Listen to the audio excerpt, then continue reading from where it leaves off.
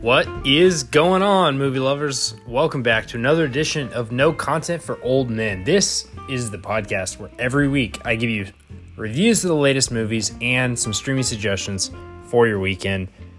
As always, I'm your host, Matt Craig. Thank you so much for listening. And this week, it's always fun for me to get a new Guy Ritchie movie. And that's exactly what we have this week with Wrath of Man starring Jason Statham. We're going to be talking about that. Also, Netflix just dropped a 3-year-old movie that has kind of just been sitting on the shelf, and I was actually pleasantly surprised by it. So we're going to be talking about Monster on Netflix, and then some streaming suggestions. I have 2 other Netflix movies, so wow, we're very Netflix heavy this week, that fit the description of, wow, they really don't make them like they used to.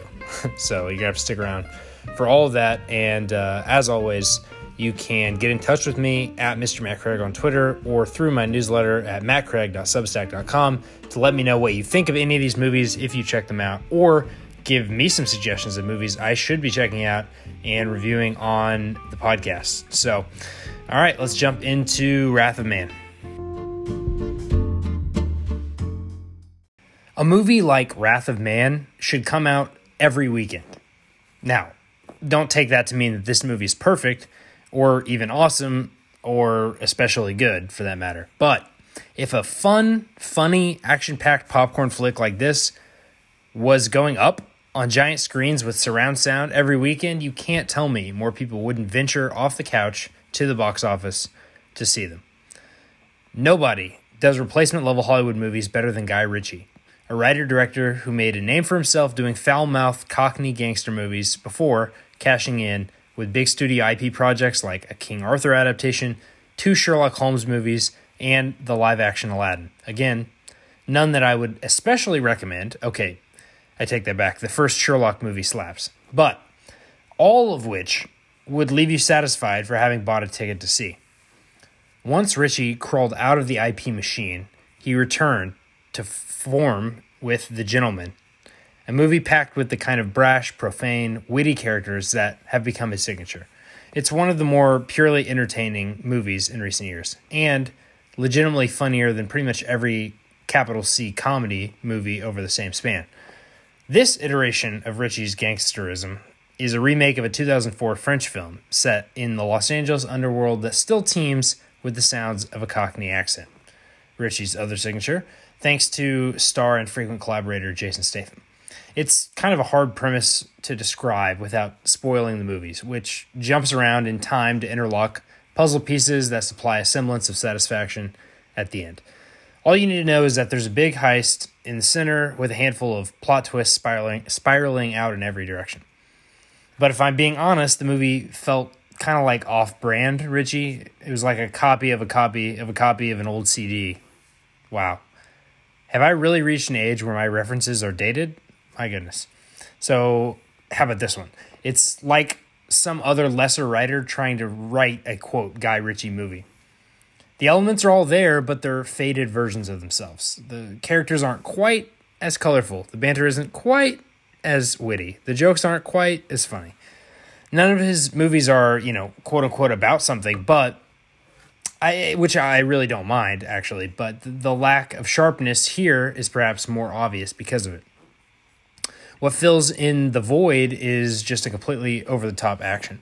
Ritchie is no stranger to violence in any of his movies, but the pulpy playfulness has been replaced here by aggro Macho-Man type fighting, which is to say, in short, that I came in hoping for rock and rolla and ended up getting something closer, in fact, suspiciously close to Den of Thieves.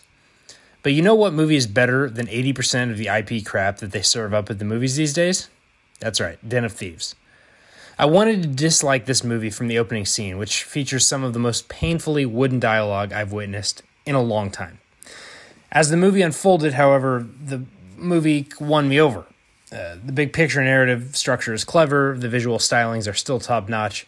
Literally, no one frames a man in a suit with a gun better than Ritchie, and I recognize that's a big claim to make.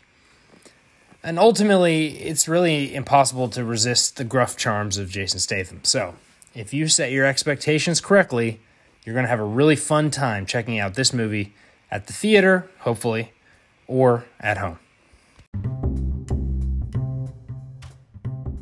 Every single week, I give you something new, something old, and something to stream. This week, all three of them are on Netflix, but this week something new is Monster. And part of me wonders how this racial drama would have been received had it been released soon after its premiere way back at the 2018 Sundance Film Festival. That feels like a lifetime ago, before many of the themes of this movie became common knowledge, parts of the culture, and the movie and TV market got fully saturated with similar stories. Right now, it's a criminal trial movie that will hardly cause a ripple in the year of Mangrove or the trial of Chicago 7, and that's unfortunate. Still, Kelvin Harrison Jr. gives an outstanding lead performance as a young man with a loving family and a bright future who gets implicated in a crime. But, and I know what you're thinking, it's not exactly what you think. Innocent boy, racist system. No, it's much more nuanced look at the gray area of a young man's life and the razor's edge between making it out of a tough situation and throwing it all away. If the movie were made today, you certainly wouldn't be able to get John David Washington in a small part as one of the criminals. Dude is now like the lead of a Chris Nolan movie. And the surprisingly compelling work of A$AP Rocky as the other defendant hits different a few years later. Did I mention that Jeffrey Wright and Jennifer Hudson are the parents? Yeah, this movie has talent everywhere, and the acting really carries what could be critiqued as a pretty heavy-handed premise. Harrison is a star, joining the elite class of young black actors like Daniel Kaluuya, Lakeith Stanfield, Michael B. Jordan, and John Boyega, though right now he plays Sad Boy so well, and I'm thinking of Waves, which a movie I love from a couple years ago. His best comparison point might be Lucas Hedges. Either way, I can't wait to see what he's going to do over the next 5 to 10 years.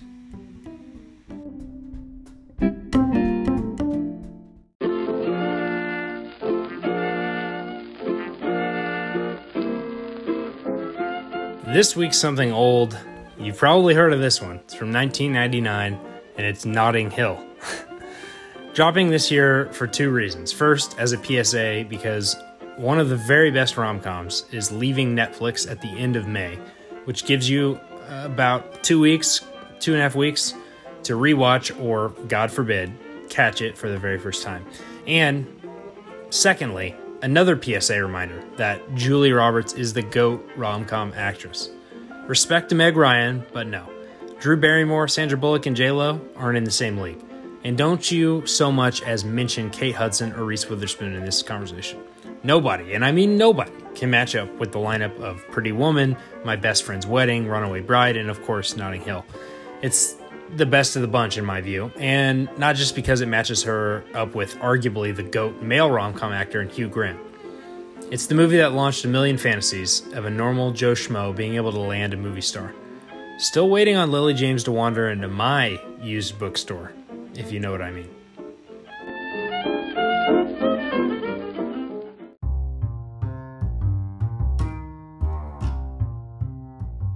Finally, something to stream this week. It's State of Play on Netflix. Now, the quote-unquote movie that would never get made today title gets used way too liberally these days. But ladies and gentlemen, we have a new leader in the clubhouse. I can't tell which element of this is more of a time capsule of this specific moment in history. A, the $60 million budget spent on an adult drama about a newspaper. B, the fact that way back then you could get Russell Crowe, Ben Affleck, Rachel McAdams, Robin Wright, Helen Mirren, Jason Bateman, Jeff Daniels, and Viola Davis in the same cast. Let me just say that one more time. Russell Crowe, Ben Affleck, Rachel McAdams, Robin Wright, Helen Mirren, Jason Bateman, Jeff Daniels, and Viola Davis in the same cast. Or C, the depiction of a newspaper with a giant newsroom full of journalists who have the power to influence law enforcement, politics, and public opinion? Man, those were the days.